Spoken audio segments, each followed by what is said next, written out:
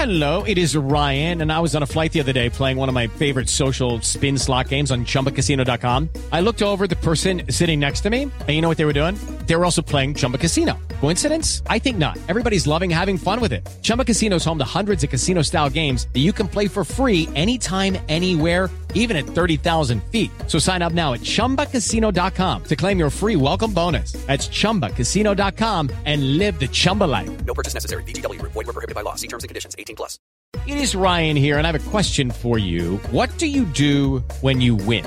Like, are you a fist pumper, a woohooer, a hand clapper, a high fiver? I kind of like the high five, but if you want to hone in on those winning moves, check out Chumba Casino. At ChumbaCasino.com, choose from hundreds of social casino-style games for your chance to redeem serious cash prizes. There are new game releases weekly, plus free daily bonuses, so don't wait. Start having the most fun ever at ChumbaCasino.com. No purchase necessary. VGW. Void where prohibited by law. See terms and conditions. 18+.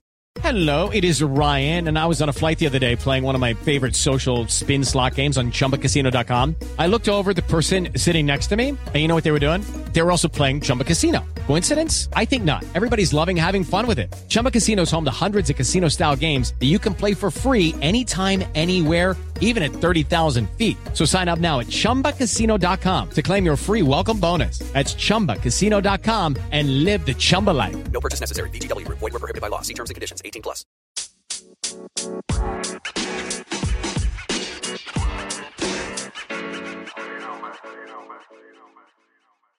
How we find things out, like how it all works, like how a last minute deal works and stuff like that. I think that's what people will be interested in. Sort of hearing, you know what I mean? Yeah, no, we could do that. We'll do that. So, yeah, sweet. No, it'll be good to have him on, actually. Good to have him on. All right. Cool. Let's do it. Cool.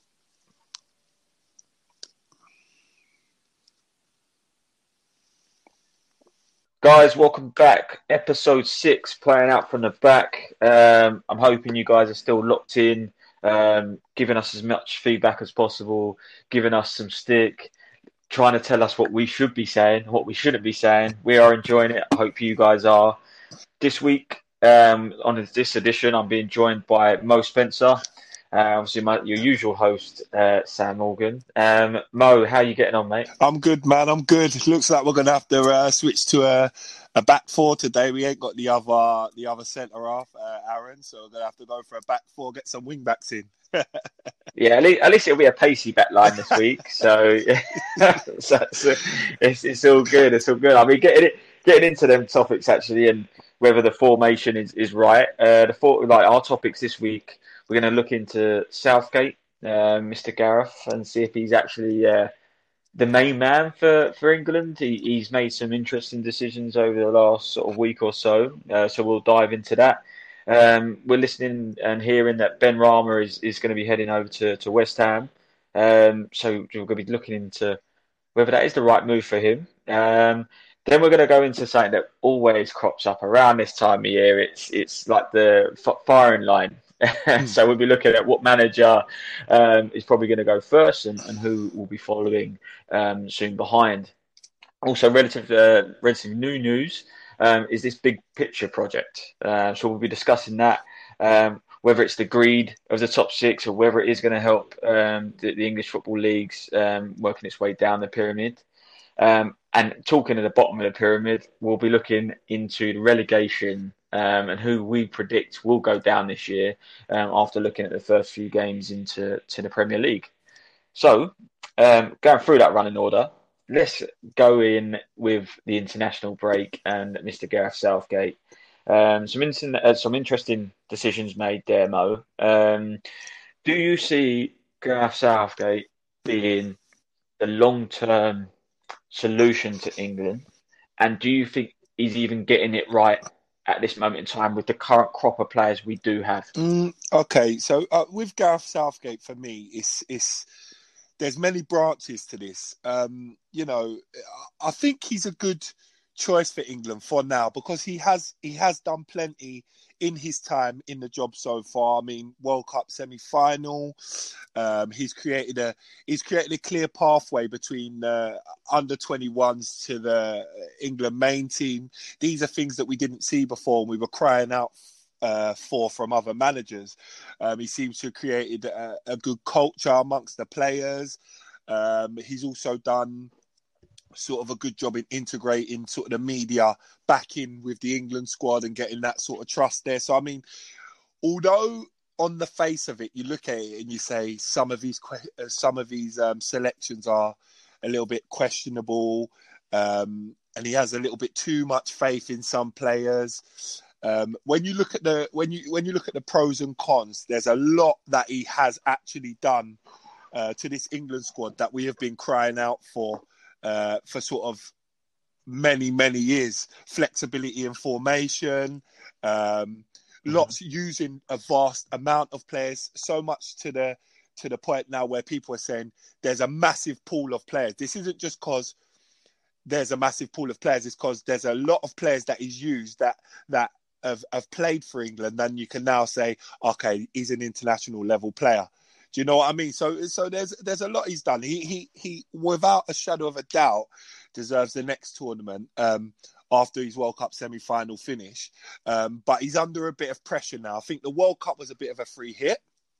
But this tournament is going to be like, well, if we go out in the quarters, it's going to be like, boy, we need a little bit more from you, Southgate. Do you know what I mean? Like, is his head on the block sort of then? But I mean, if he gets another semi-final towards a final, he's got the squad that could win it. I think that he's a good choice, man. He's a good fit for England as it stands. I wouldn't want to upset the apple cart for now. I mean, I don't know what you think on it, but I mean, apart from his sort of questionable, sometimes I look at his selection and I think, come on, man, this guy deserves a chance, or why have you taken this guy out? But apart from that, I think he does an all right job. Yeah, you know what? I'm not gonna lie. When I looked at the team, the lineup against Belgium, I went, first off, how is Slabhead still getting a game, Mr. Maguire? Because you start questioning, going, I thought internationals at this level with the players that we have would be based on form. Now, for me, Maguire is not in form, and I thought he would have gone with Cody at that point. But there was some brave decisions when you're not playing Harry Kane, and we know notoriously England managers with Harry Kane, it's Harry Kane or nothing, right? So then I looked at it and he's gone with Calvert-Lewin. I was like, okay, so there's the form. Sancho wasn't playing. Grealish wasn't playing. Mason Mount was. Has Mason Mount really been sort of performing as well as maybe he could be? Probably not. So there were some strange decisions, but football is a results game, and he got the job done. And you know, that's the thing. It's like we've got to realise now we're actually going to never be able to please everyone because we have such a great talent pool of players right now. If you look at the bench from the other night, Tyrone Mings, Pope, Reece James, Connor Cody, Maitland-Niles, Calvin Phillips, Ward-Price, Grealish, Kane, Ings, Henderson, and Sancho. Yeah, it's mental. If that team, even if you just put those guys out there, you would have gone, oh, yeah, that's a good side. We were able to do that. My only thing for me was a bit strange is that we didn't play a natural left back, and where we could have played Saka at the time, potentially. But this is the time to maybe do a bit of an experiment in a game that actually means something in what apparently means something at the National League. So I'm not going to complain too much, but what I will say is that I think there is still evident few favourites for me that Gareth Southgate does have in someone like Mason Mount and Maguire. I mean, even Dyer, my God, you're watching the game and it's just like, I mean, I know some people thought it might have been a bit soft, but the penalty shout of him going down to the ground, like that was some schoolboy sort of defending. Like he didn't need to go to ground at that point. He's a bit of a hothead at times, and you know, when it comes to tournament football, when you haven't got 38 games to recoup a mistake you've done. You got Yeah. you got 3 or 1 games. 3 games in the group, one potentially when it comes to knockouts. So you can't afford for someone to be sort of doing that. So he's got to get these mentalities right. But overall, listen, we got the job done. But it could have been more, I think, from Belgium. I think they had chances to make us pay. So is he the man long term? When we see some of these national coaches that they're there for years, we're talking like cemented until they're ready Yeah. to like formally retire. Is Gareth Southgate that guy? Deschamps, innit? Deschamps at France, he's that sort of guy where you look at it, and the German guy as well. He's a proper like 10, 12-year project. Scolari when he was at Brazil and stuff like that. He did have a bit like just players coming out his ears. Deschamps, look at the people we could leave out, and your people going, God, he would walk into. You know what I do think is strange about that selection is he's gone for a 3-5-2, and Saka has been playing a 3-5-2 for the last 12, 18 months. You know what I mean? He's played in a 3-5-2 for the last however many months. It makes sense sort of to have him in. He's got a balance with a left foot, and he's been playing in that formation, sort of in that role. And then you got Cody, and in my opinion, I can't see, apart from if you're saying international experience, I can't see why Dyer's in the middle and Cody isn't. He hasn't put a foot wrong in the games he's played. He plays a back three. He's been playing a back three for 3-4 years. He understands the role of the covering centre half. His passing is better than Dyer. Mm-hmm. They're the sort of things I look at, and I think that's where our question is loyalty. That's where it comes in. Like the guys like Dyer, Maguire, Trippier. He's looking at the last World Cup and he's saying, well, every time they've come to England, they've done well. Well, let's a little bit sort of scoot over their club form, and let's just keep it as a continuous England squad. And I think that's where a lot of people look at it and they think, I don't know, Southgate, you know what I mean? Like, look, these players are on form or whatever. What I was going to say to you, I don't know if you've got it all down, but I mean, what would your sort of 3-5-2 formation England team have been for that game? Because I wrote mine down sort of before sort of trying to predict it, what I would have had anyway if it was me. I'll go through mine. We'll give you a chance to go to sort of go one on. up for yourself. But I would have gone Pope in goal. I would have probably gone Tyrone Mings left centre back, only because Villa they've conceded only 2 goals first 4 games. Is it unbeaten? Yeah. He's a man in form, right? It's a game where the Nations League is a glorified friendly. Let's accept this. So it's not like it's a job on the line sort of game. So it's a good opportunity to see what Mings can do at the highest level of international football. I'd have gone Cody in the middle. I'd have gone Walker, right centre-back. I know he makes the odd mistake and he's a bit rash, but he's got the great covering speed, man. And we need one guy in there. Gomez had a tough game against Villa, so I get why he would have left him out, and I would have probably left him out. But Walker would have gone on the right side. I'd have gone with Trent down right wing back. I would have gone Saka left wing back. Rice and Henderson in the middle. I like that a bit better than Rice and Calvin Phillips, because I think Henderson's got a bit more legs. He gets around and he does occasionally get forward to make that extra man going forward as well, which I liked. I'd have gone Grealish and Rashford behind Dominic Calvert-Lewin, so as he went. But I think Grealish has to be in there at the moment. He can go. He's got this thing about him that I like, where he can play. He's just as comfortable in the 10 as he is as an out-and-out winger. He can go down the outside and get a cross in, as we saw, but he also will drop into areas where the centre-backs don't want to go, and he can take it on the half-turn, one of our few players that can. But again, on Mount, he's been Chelsea's probably best player this season as well. Like, looking at it, like when I watched the games that I've seen of Chelsea this season and Liverpool game and stuff, he was getting on the ball, he was busy, he does his pressing work as well, so I can see why he was in. But yeah, I mean, a few changes and a few people he could have given sort of a go to. But yeah, I think that's the team I would have gone for. What about you? Got a chance? Yeah, I mean, I'll look at it like this. I would have gone. I agree with you. I think Mings left over free, Cody through the middle. I play Kyle Walker as my third centre half. Yeah. He does that a lot. He does do that a lot for City. Yeah. And to be fair, Southgate has played him in there as before. It just gives us those extra legs, actually. Because what I'd expect is to play actually Maitland-Niles over Reece James or Alexander-Arnold on the right, just again, based on form. Yeah. Bit of composure. And like you say, this is a good time to give someone, a bit of exposure to this football, but also just that sort of I don't know, a confidence boost, I suppose, to be trusted. Yeah.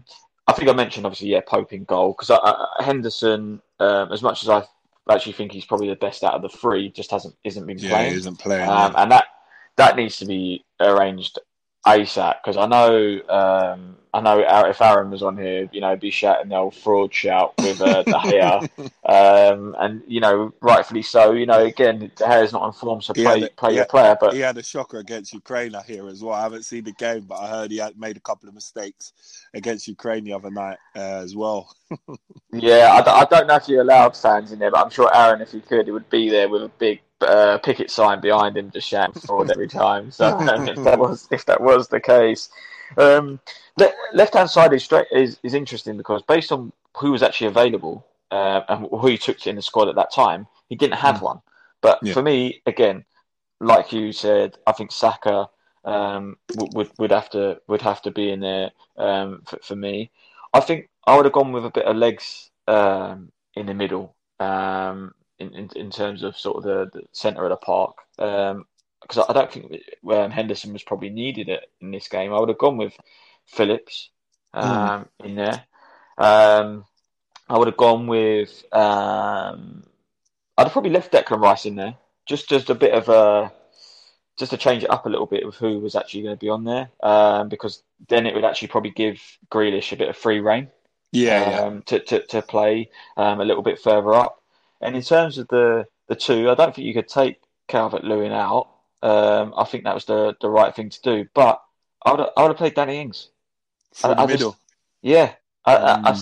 I still Rashford is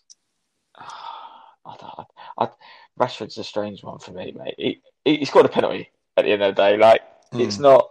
But when you're looking at him at the moment, I do like Rashford. I think his shooting percentage is one of the worst known to man. But he will get us up the pitch a lot quicker, and obviously people will drop off purely for that pace. But arguably, when Sterling is back in and Sancho should be starting, Rashford gets nowhere near it. So if you're going to play someone between the sticks, obviously you've got Harry Kane, but now was the chance to actually then go, what does it look like as a two with Calvert-Lewin and Ings, so that we could actually maybe change it up, because Harry Kane for me can't play with a two.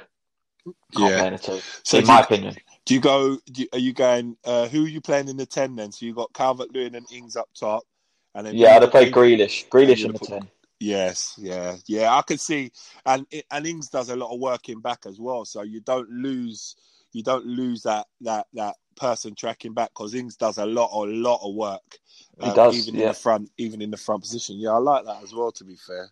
Because you've got to look at, it's the whole age of, actually Grealish does a lot more than what Ozil does in terms of off the ball, but you'd also want to be able to give those creative players a bit of license to do that. So if he does go beyond Ings or goes beyond Calvert-Lewin in those areas, like you said, you've got actually Calvert-Lewin and Danny Ings who are both prepared to do that dog work, which for me is good. And obviously with someone like, as I mentioned, Saka and Maitland-Niles, they're both seen in someone's eyes as a right midfielder, left midfielder as their trade, but they've both been able to play left back, right back. It just gives us a bit of security all round the pitch, and Declan Rice sitting in there for me just gives us again a little bit of added security, because Calvin Phillips has the ability to push on a little bit. You can see him do that, and he can do that. So again, just having that little bit And all round, as I said, we just mentioned that, Tyrone Mings. When it breaks down, how I would see the shape breaking down is Tyrone Mings could have potentially still cover into left back with Saka's caught high.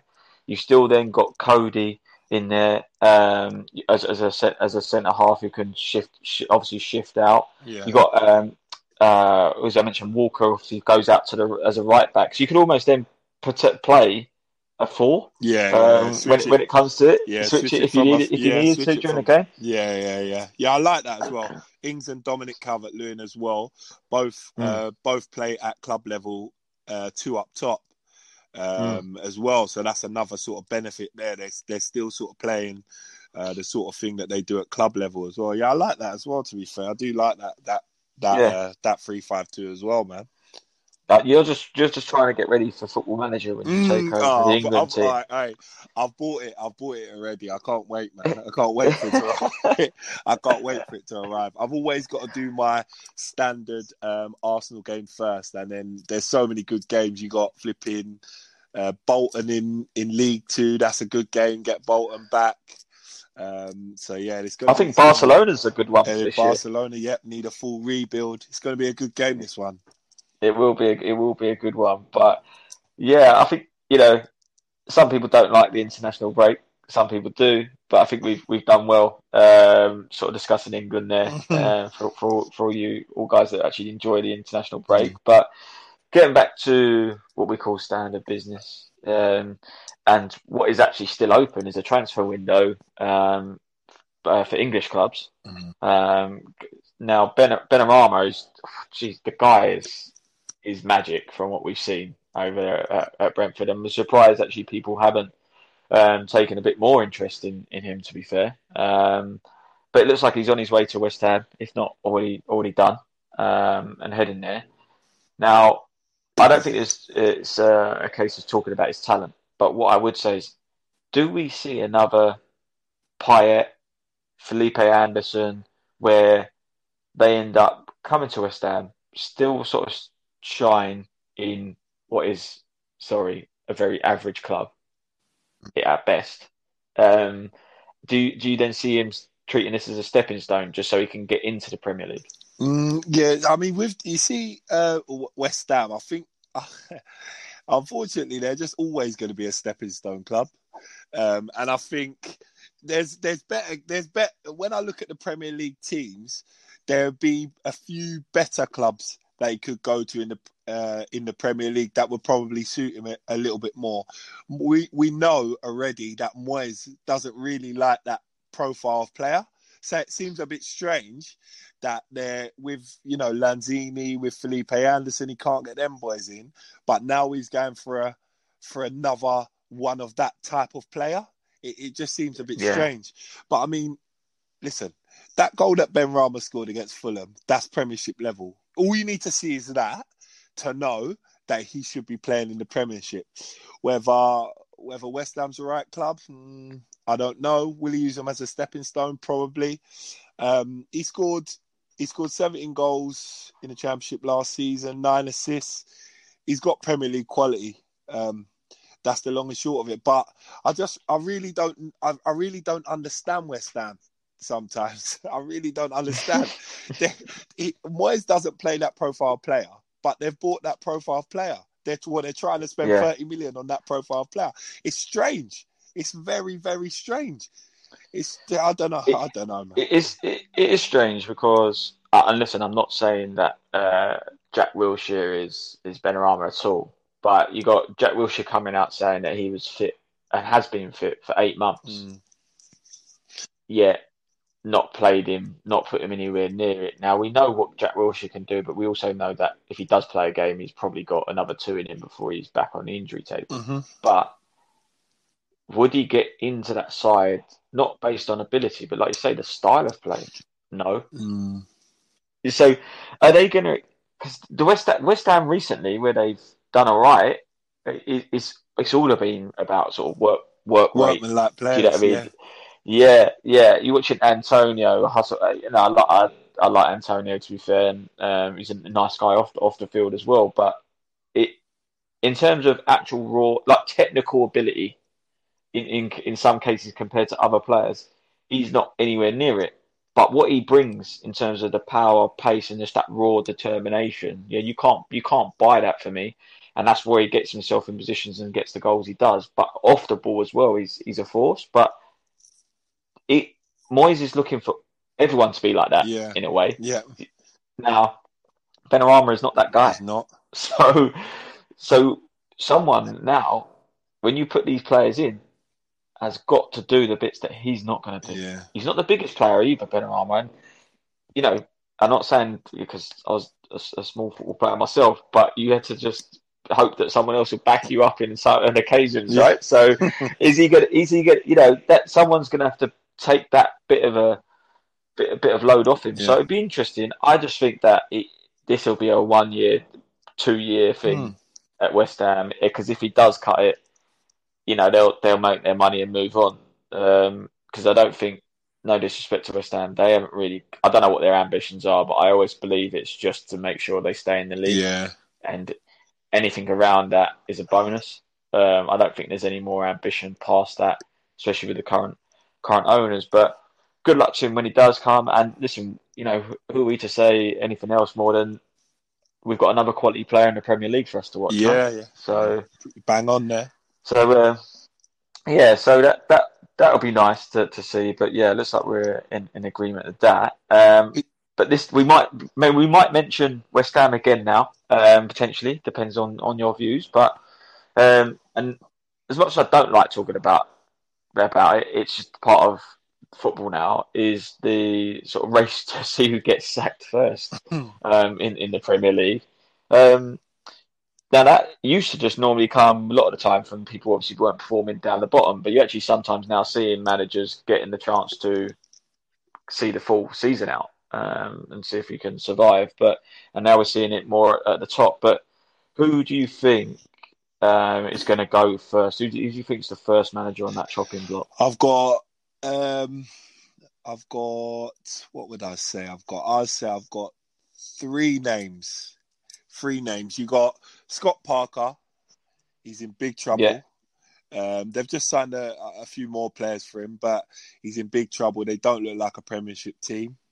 So he's obviously got to be a big name, bottom of the league, conceded loads of goals.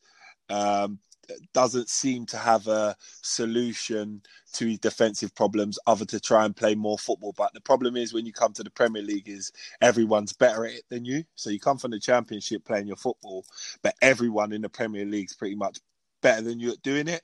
So he's got to find another way to make them a little bit more defensively solid to keep his job. The next name I've got is Sean Dyche. The reason why I say this, I've heard a lot of talk of unrest between him and the chairman.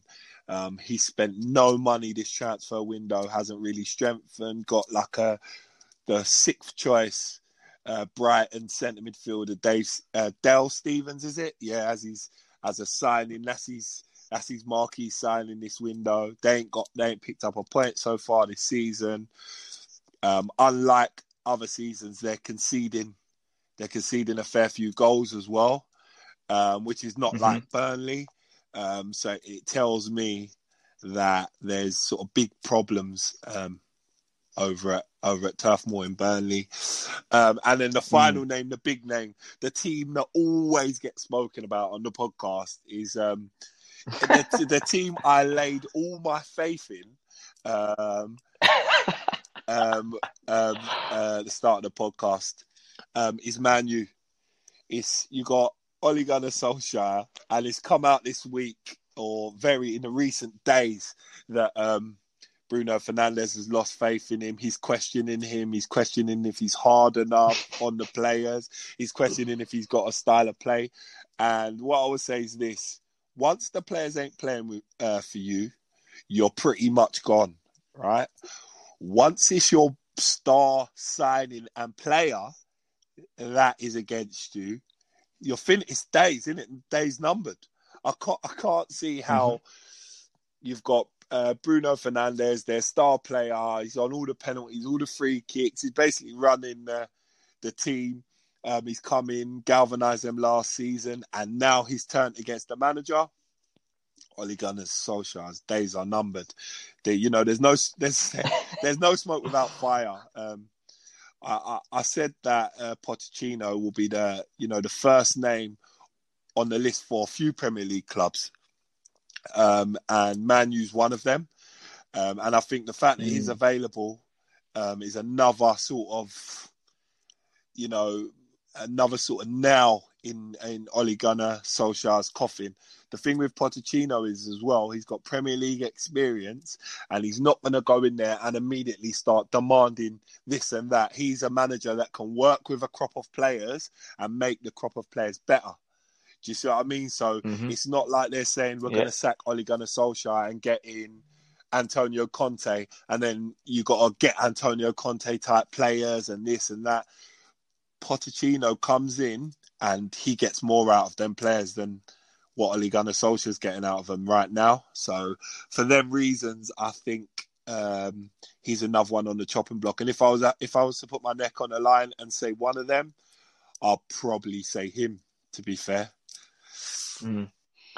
Yeah, I mean, for me, I feel for Scotty Parker because obviously the owners came out and said, actually, you haven't been able to back him when they should have in terms of financially putting some money towards him. Now, I think they were a bit cautious because obviously last time spent loads of money on no one and end up with no return. So obviously with the fact that there's obviously financial constraints out there at the moment, that will obviously play a part. But I'm going to agree with the fact that it's going to be Ollie.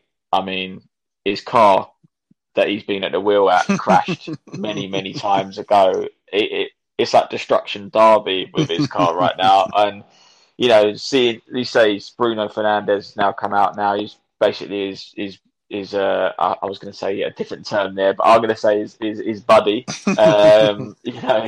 for during this time. And it was like his saving grace. Like he was so happy that he got Bruno in and they started to pick up a few results, obviously back end of last year. But, there's only so many penalties you can get. So, and sorry, Man United fans, because you know what? It's not just your team. It is down to this guy a little bit. And if you don't get it right, I don't see. I've seen as well all the people that used to come out, the sort of historic Man United sort of staff and players who were backing Ollie because he was putting all of these things in place that Sir Alex used to do. It's only gone so far. Like Rio, you know.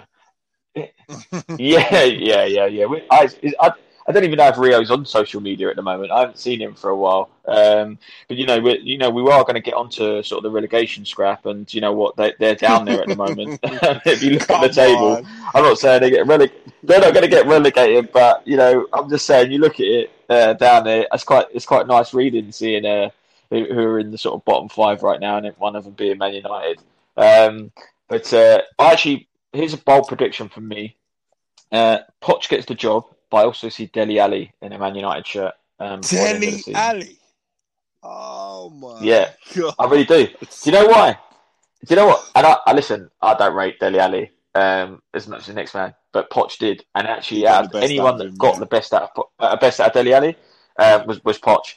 And I actually think there might be some room to do a deal because if Dele Alli goes there, obviously Spurs are buzzing because they get a bit of money off him. Mourinho hasn't got him on his thing. He probably thinks he gets one over on Man United for selling him a dud. And they actually are able to then remove Lingard, who should be playing in the Championship. Lingard will go to Fulham. It will go to Fulham, mate. I'm telling you. Yeah, and then play in the Championship with them when they get relegated. Yeah, exactly where it'll be. How's the dance floor in the Championship? Yeah. How's that? Yeah, no, definitely. I can see your thinking there. And another thing as well that sort of adds to that point is if you on the documentary of Spurs, they were saying how Sir Alex was saying, this is the guy, get this guy in, wasn't he? He was saying Dele Alli's the guy for Man U. He said to Mourinho, if there's one player you're going to sign, it's him. So, I mean, there's strong links to Man U for Dele Alli, especially if Pochettino goes there. So, yeah, I could definitely see that chain of thought. It would. And I think they didn't want to back him. I think the whole thing with the Sancho as well is like, oh, right, do we invest 100+ million into what Ole Gunnar Solskjaer wants? Yeah. No, listen, that's not do it. Whereas I think if Poch came in and said, no, this guy, we need this, and that. I think they would actually go to war with him and give him like the 200 million war chest just to go and get two. You might scrape three players out of it this day and age, but they would have probably gone and done that with him. And I think time will tell because they'll need to do it around the sort of next transfer window. I don't think they'll do it soon because if they did, they've kind of killed the manager playing players that are not his. Yeah. So it normally tends to be around sort of the next transfer window, which again will come around sooner rather than later. But for me, it will be him. Dark horse for me, who might I say this lightly, might get into trouble down the line, is Lampard. And the only reason I say that is that they have spent loads of money now, and obviously I know that they had they're saving their piggy bank from being on the ban from before, but if they're not close enough to that top four, again, Abramovich, we know he's not afraid to pull the plug, no matter how sentimental value there is for Super Frank. They'll go out and get the person that they need. Could also be Pochettino again there. That's another job where I've looked at it and I thought, boy, him available, Premier League experience. He knows how to get in and around the top. He won't go in there and start asking for his own players. He can work with the players that are there. He's a big name for that job. But what I will say is I've been banging this Frank Lampard drum since the start, right? I said Chelsea had the best window. They did, player-wise, like actual players, bringing in the best players. Chelsea brought them in. But you can't bring in four stars of other, like 4 or 5 players that can potentially be stars, bring them all in one window, and then find a solution for those players within 6 months. It's so difficult, and we've seen it before. And I think that you're right. If he's not close enough, which he could easily not be, come sort of your Christmas time, he's in a bit of trouble as well. I agree. I do agree on that. Yeah. So it's just something to sort of keep an eye on for sure on that one. But no, that's we'll see if that's. That prediction comes in. I've done all right so far. You haven't. Who are you? You come up with some corkers. Who are you saying is going to be first? You're saying Ollie's going to be first as well, yeah? Yeah. Ollie's first. I mean, if anyone else gets sacked before Ollie, mate, I really do feel for them, to be honest. You got me looking at, but what about Ollie? Yeah. It's just, No, I'd be shocked by that, to be honest, because what do Fulham expect? I don't know. That's what Fulham expect. They couldn't expect to stay up with that side. I don't think so.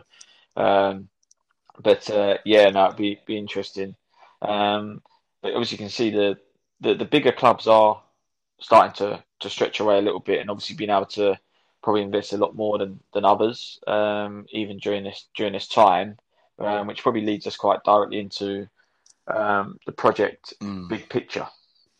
Now, we could. I know you feel quite strongly about this, and you can obviously tell the viewers a little bit more detail. But whilst doing that, would you be able to sort of say, do you think this is a ploy towards greed for sort of what we call the Big Six in the Premier League, or do you see this a way of they think they're actually trying to help the English Football League? Listen, there is no sort of help going on here. Yeah, this is crazy. If they allow, and even though Arsenal are involved in this, and I'm an Arsenal fan, but if they allow this to happen, it is absolute craziness. Now, what they're saying is that we'll get into the money anyway. They'll give this money, and it allows them to basically the top six have the majority vote on most of the decisions in the Premier League. Now, when I heard one thing, which was they will be able to decide whether a club can be taken over by another, say, rich owner, they will have the deciding vote and they will be able to block that. The minute I heard that, I know this is all about the top six stay in the top six. That takes a hell of a lot out of the English game, because the English how could they? Leicester won the league a couple of seasons ago. They ain't in the big six or big nine or whatever they wanted to dress it up as. That can't be right. That's why the reason why the Premier League is so good, and the Premier League Championship, all the way down to League Two, is spoken about. Like when there's a shock in League Two, a League Two team beats a Premier League team, and all of that in the FA Cup. The reason why that's spoken about is because of how strong the whole system is. You never hear anything about Serie B or Bundesliga 2 or the Liga, the second division in the Liga. The reason why is because there's nothing there. We have to maintain what is a strength of English football, which is that all the way down to League Two, even the conference, teams are dreaming. Look at Wickham. Wickham are in the Championship. Tiny Wickham are in the Championship. Do you know what I mean? Like, this is what English football is all about. Yeah. Now, they're saying, right, they're going to give 250 million to those clubs. They're going to give 250 million now.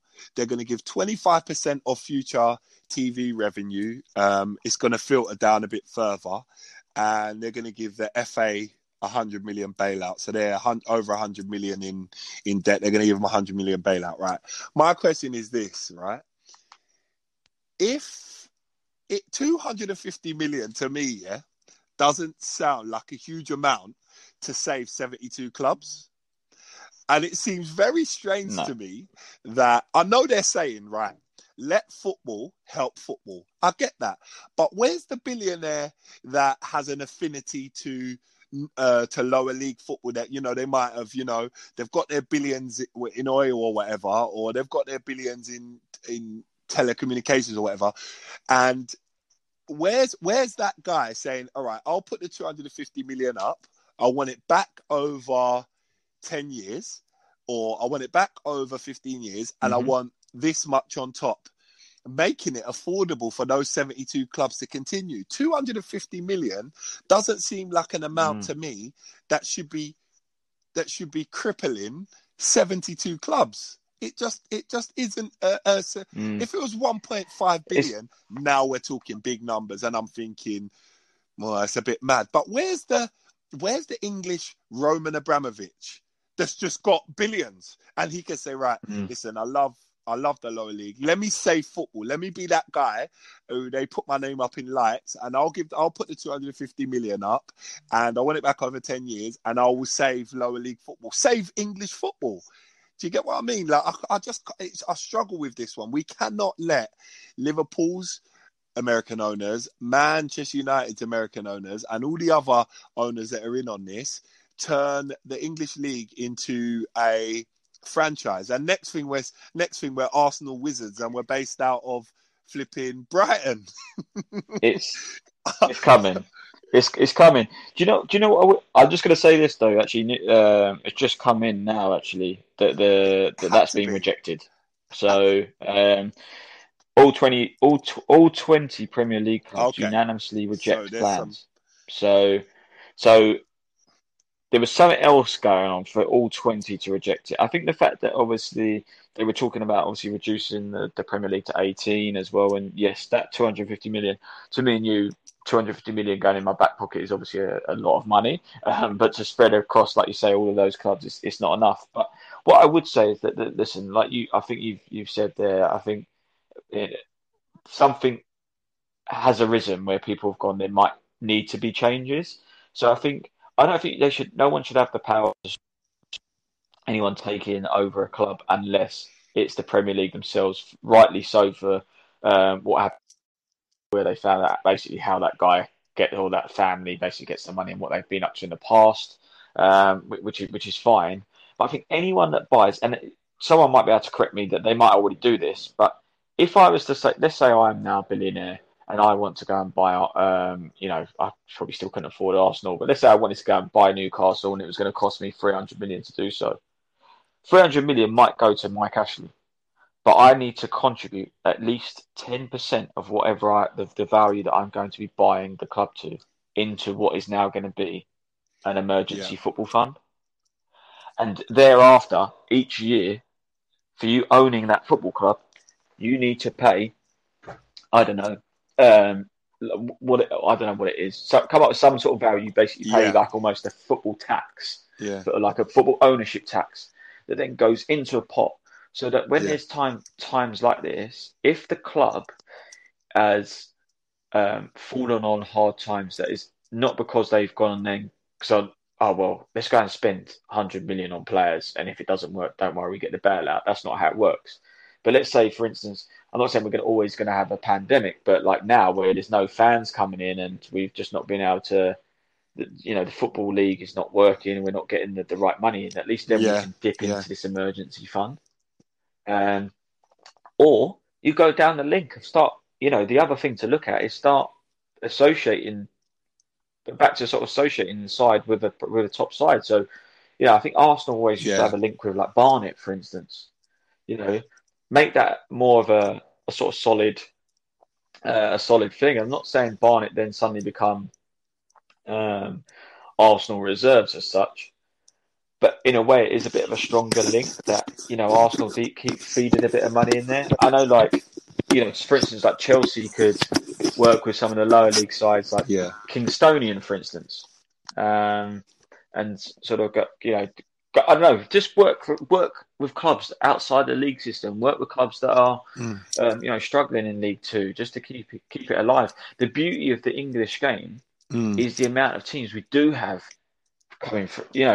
If you go to any other country, Jesus, it stops at 4 leagues, and then outside that, the quality is poor. That's why actually there's a lot of lads now, as we know, that are leaving non-league to go and play in the professional leagues in Bulgaria, for instance. It shows you the quality there. So let's not ruin the English league system. Let's not ruin. It's already hard enough as it is for kids to become a professional footballer. Let's not ruin it where there's not a foundation for them to do that. Because if they do, I'm telling you now, not just me and you and Aaron and all the other pundits, we won't have that many English footballers to talk about. You look at your Tyrone Mings, Jamie Vardy. They won't have had those clubs to go through. To get back to the level they're at. Hector at Fulham come from Horsham, these lads there, they wouldn't have been able to get to that. We will lose all of them players because we haven't got like a big sort of Brazil club. So say, let's go and look into the pools of the players that are in England and find a gem. We're doing that. They're not doing that for us, for our English players. The only English players that end up going are the elite.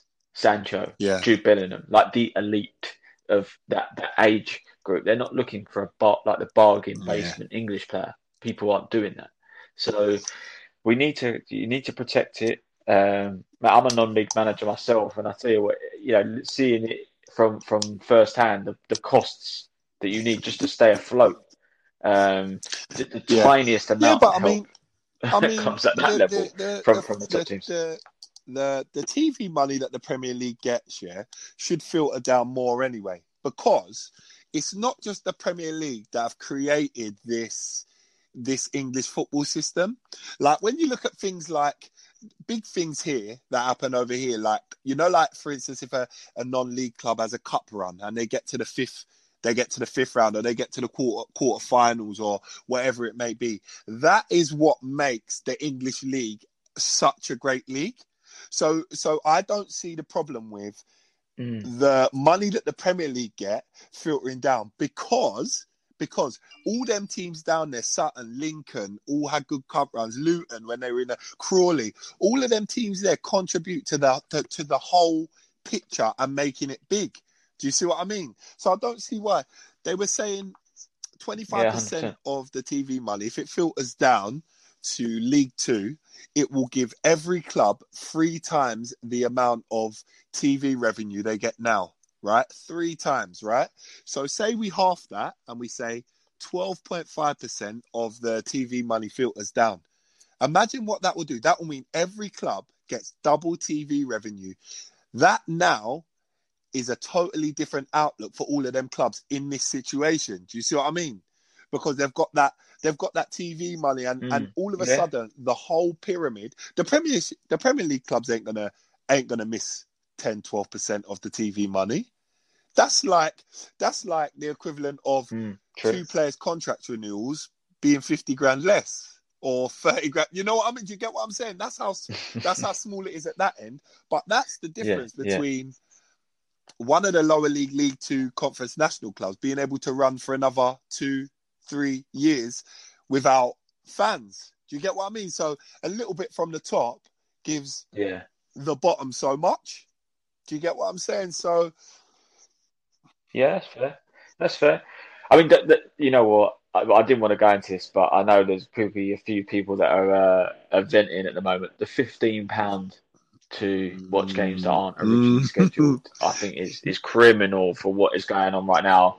And this is the thing; it is sort of a mixed bag. Outrageous. It's outrageous. But £15. You know what? That's a rod made for our own backs. As fans, we do everything for our clubs, right? We will do anything for our clubs, and the more that we give, the more the Premier League will take, and they will take and take and take and take and take. I'm not saying that's wrong as a business, but at what time do you look at it and say, all right, we've got so much and we've taken so much. Can we just give something back? Can we just give a little bit back? When's it going to stop? Because the £15 a liberty, but everyone's still going to pay it. Like, I might not pay it for every game, but I ain't going to want to miss Arsenal versus Man City or Arsenal versus Man U or, Man U versus Liverpool. I don't want to miss them games. So there will be games where I'll pay that £15. But I just think, come on now, you're pushing us. You're pushing the fans now. And as a fan of football and as a non-league player, I want to see all of the clubs all the way down to step 10. I want to see everyone benefiting from what we've made as a football nation. Do you see what I mean? I want to see everyone benefit from that. It's crazy that it seems to be in the UK now. If you go to the States where it's sport crazy, and then the NFL, the MLB, the NBA, NHL, and there's so much sport around that. Even more, sports I could probably mention that the people are still watching televised, right? They don't hustle people out of watching sport at all. I can go to a game in the States to watch an NFL game, and let's just say to the equivalent. Let's say I take $100 with me, right? $100 will get me a match ticket, a few beers before, bit of food before, beers, program, some of them are something else in there, where it's food or drink again, and probably my train home, right? £100 for a UK football game right now is buying the ticket, half decent ticket now, £65 probably, and that's depending on and the travel. So you're then left with maybe, if you're lucky, a beer. Yeah. If you're lucky. Now, this is you're taking away now. The days my old man used to take me to go and watch. I used to watch Wimbledon at Selhurst Park, and that was my link. And do you know what? It didn't cost him anywhere near that much because we used to go and get fish and chips from outside. So that chip shop's still there, at Selhurst, and then you bring it into the ground. Can't do that no more. So you have to buy what's there. Now, for average family, it's not easy to then go and do that. You then got. You're saying we're talking about Sky, BT. So even before this £15, you've got to pay for Sky Sports, BT, and you've got to pay for your BT Sports to see potentially your team. And as we know, it's still heavily towards the top teams. So if you're sort of a smaller side, you're not seeing your side all the time because people end up then complaining when it's Burnley versus Southampton. Do you know what I mean? Like on TV, people complain about it. Now you're asking me to spend £15 to watch it on TV, even though you're Yeah, almost taking £100 a month off me anyway. Whereas again, I revert back to the States, who then actually offer a service like, and I go back to the NFL, that you can actually pay what's called a Game Pass, and yeah, it's £100 or something for the year, yeah. and I Well, I've can got a watch question for you. any Actually, I know game you're on I top of want. the American sports, but are there big money worries in American sport now? Because I haven't. I mean, I watch sports news all the time, and I haven't seen like any risk of any MLS teams gonna fold or any basketball teams are in big financial. I've not even seen one iota. Even in like your German leagues and stuff like that, I ain't seeing no big like this team could be finished. Like not like how I'm seeing here. Is it in American sport? Is it slightly different, or is there any teams in financial worries? I think it's not. Obviously, they're worried, obviously, because they Yeah, can't. At first, there was just no fans coming in, but now, obviously, yeah, obviously they're governed by states. yeah, So certain states allow you to have fans in. It's still not like 70,000 yeah, or whatever. It's still reduced capacity. So they're getting a bit of merchandise in there, but again, they get a cut from what I mentioned there about like the Game Pass. They get revenue from the league. Not to mention that the salaries haven't changed. They are what they are. There is a salary cap, so you can't. The yeah, salary cap is what it is. It's not going to yeah, change. You don't go over it. You don't go under it. Whereas we've got these yeah, outrageous salary bills that need to be paid, right? And then most of that revenue comes from, again, yeah, merchandise and obviously ticket sales. Now, not many people are probably. I don't think that many people are probably buying English merchandise because you're not wearing it to towards a game, and you're not allowed out these days. So where are you wearing it? So that's the worry. So in the States, no, but they've protected themselves because of the yeah, salary caps. You don't yeah, see teams going bust.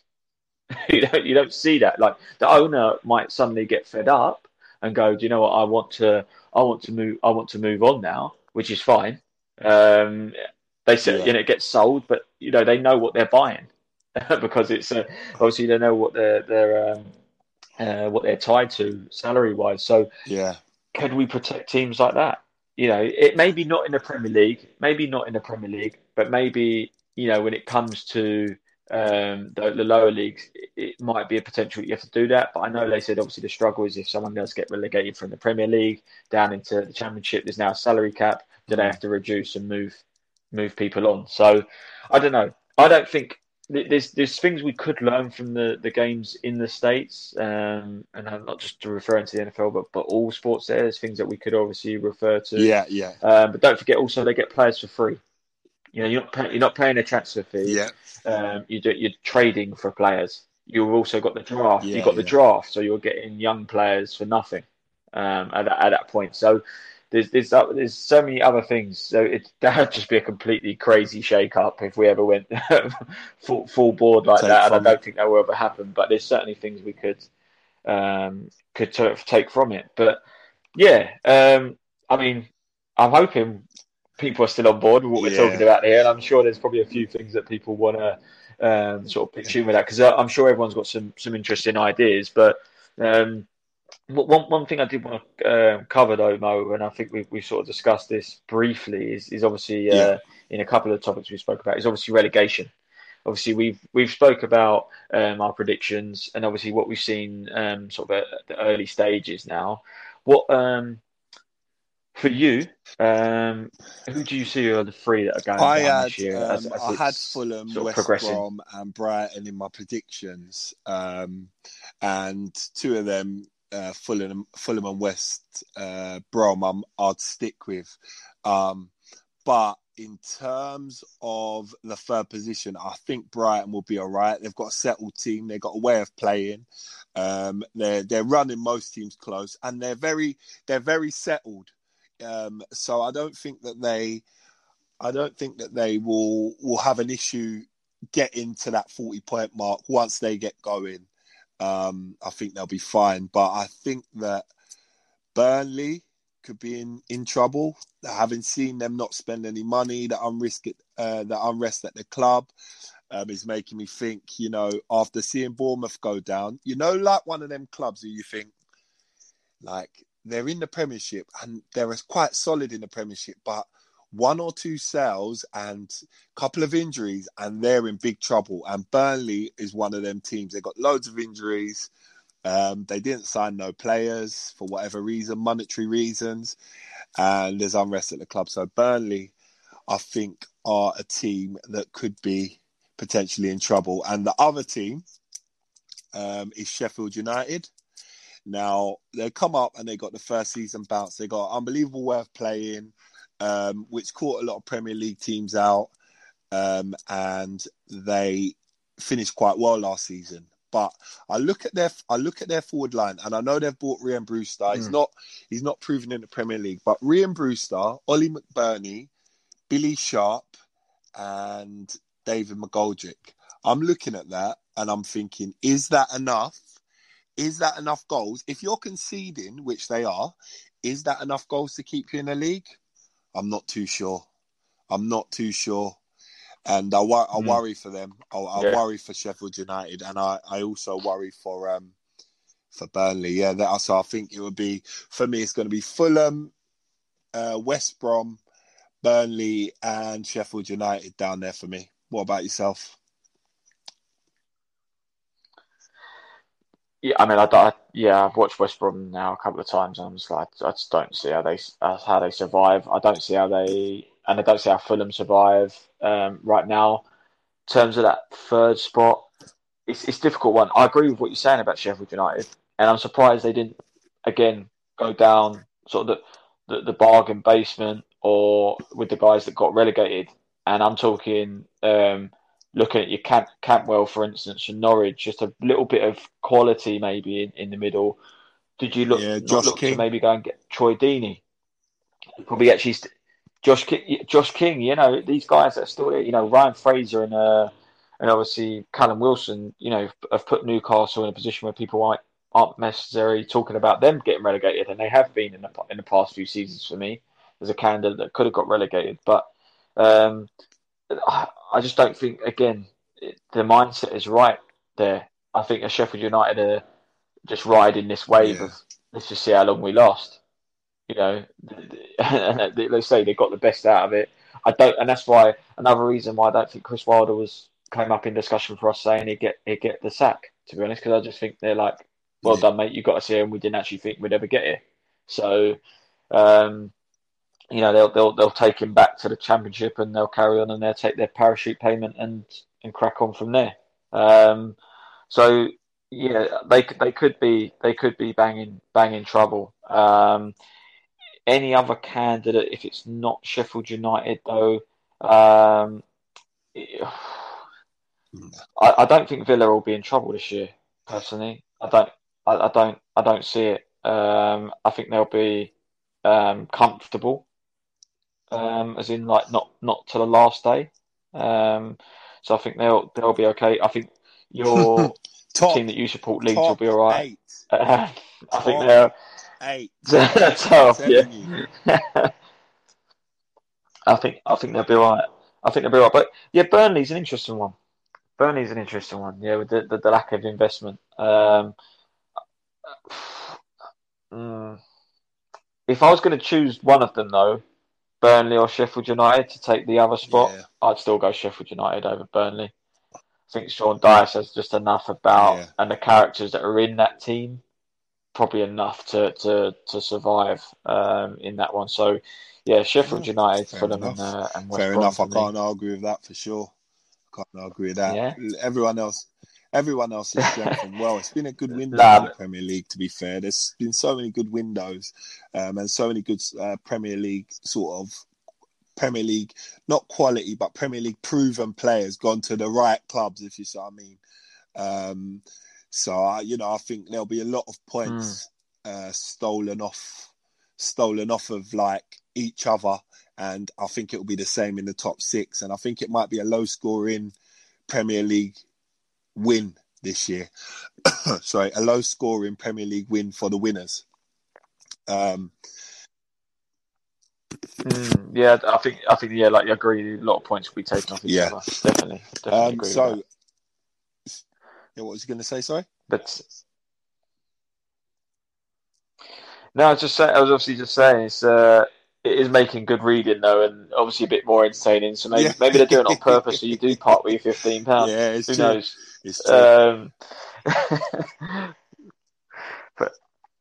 But yeah, I mean, I think I can hear I saw the injury time board go up, and I think we have run our course with the final whistle approaching. Tell us about your FA Cup monstrous win yesterday. Right. Oh, yeah. So for anyone that doesn't know, obviously managing Epsom Newell, are based in the Combined Counties League. Yeah, we had a FA Vars replay, which is FA Vars. Yeah, but I won't go into the reason why it was a replay. We can save that for another show. But we had because of a couple of rules and with COVID playing a part in some cases, 13 players missing. And it looked like it was going to penalties. 95th minute, as non-league you do, and anywhere else you're going to go long.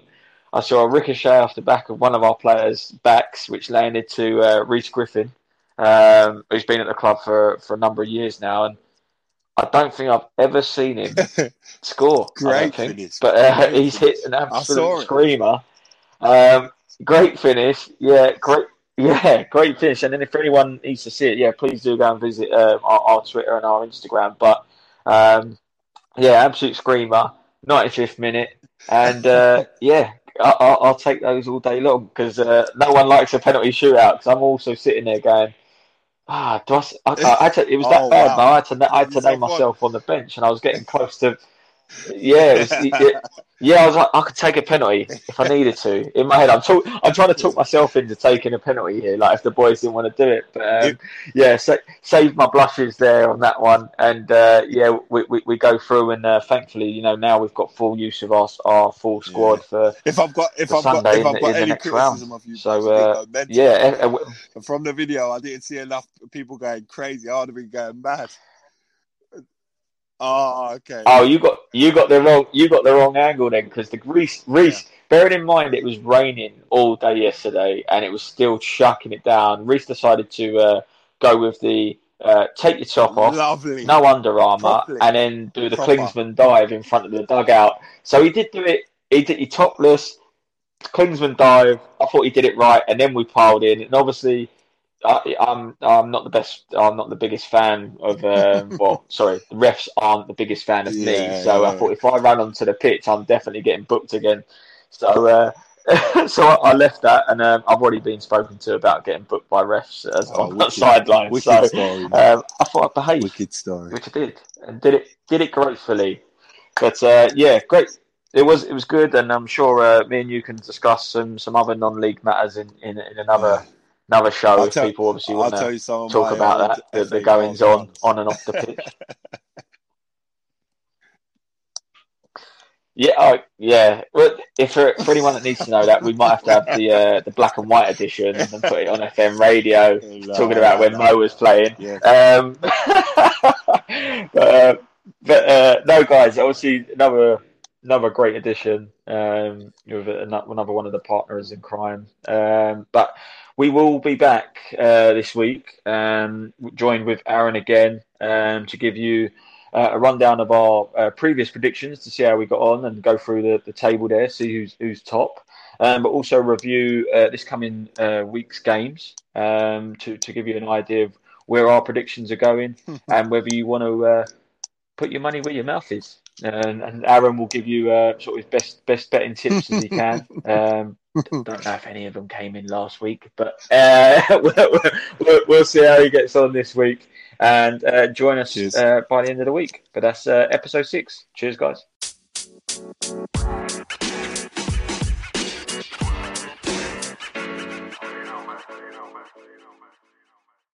Sports Social Podcast Network. Lucky Land Casino, asking people, what's the weirdest place you've gotten lucky? Lucky? In line at the deli, I guess? Aha, in my dentist's office. More than once, actually. Do I have to say? Yes, you do. In the car before my kids' PTA meeting. Really? Yes. Excuse me, what's the weirdest place you've gotten lucky? I never win and tell. Well, there you have it. You can get lucky anywhere, playing at LuckyLandSlots.com. Play for free right now. Are you feeling lucky? No purchase necessary. Void where prohibited by law. 18 plus. Terms and conditions apply. See website for details.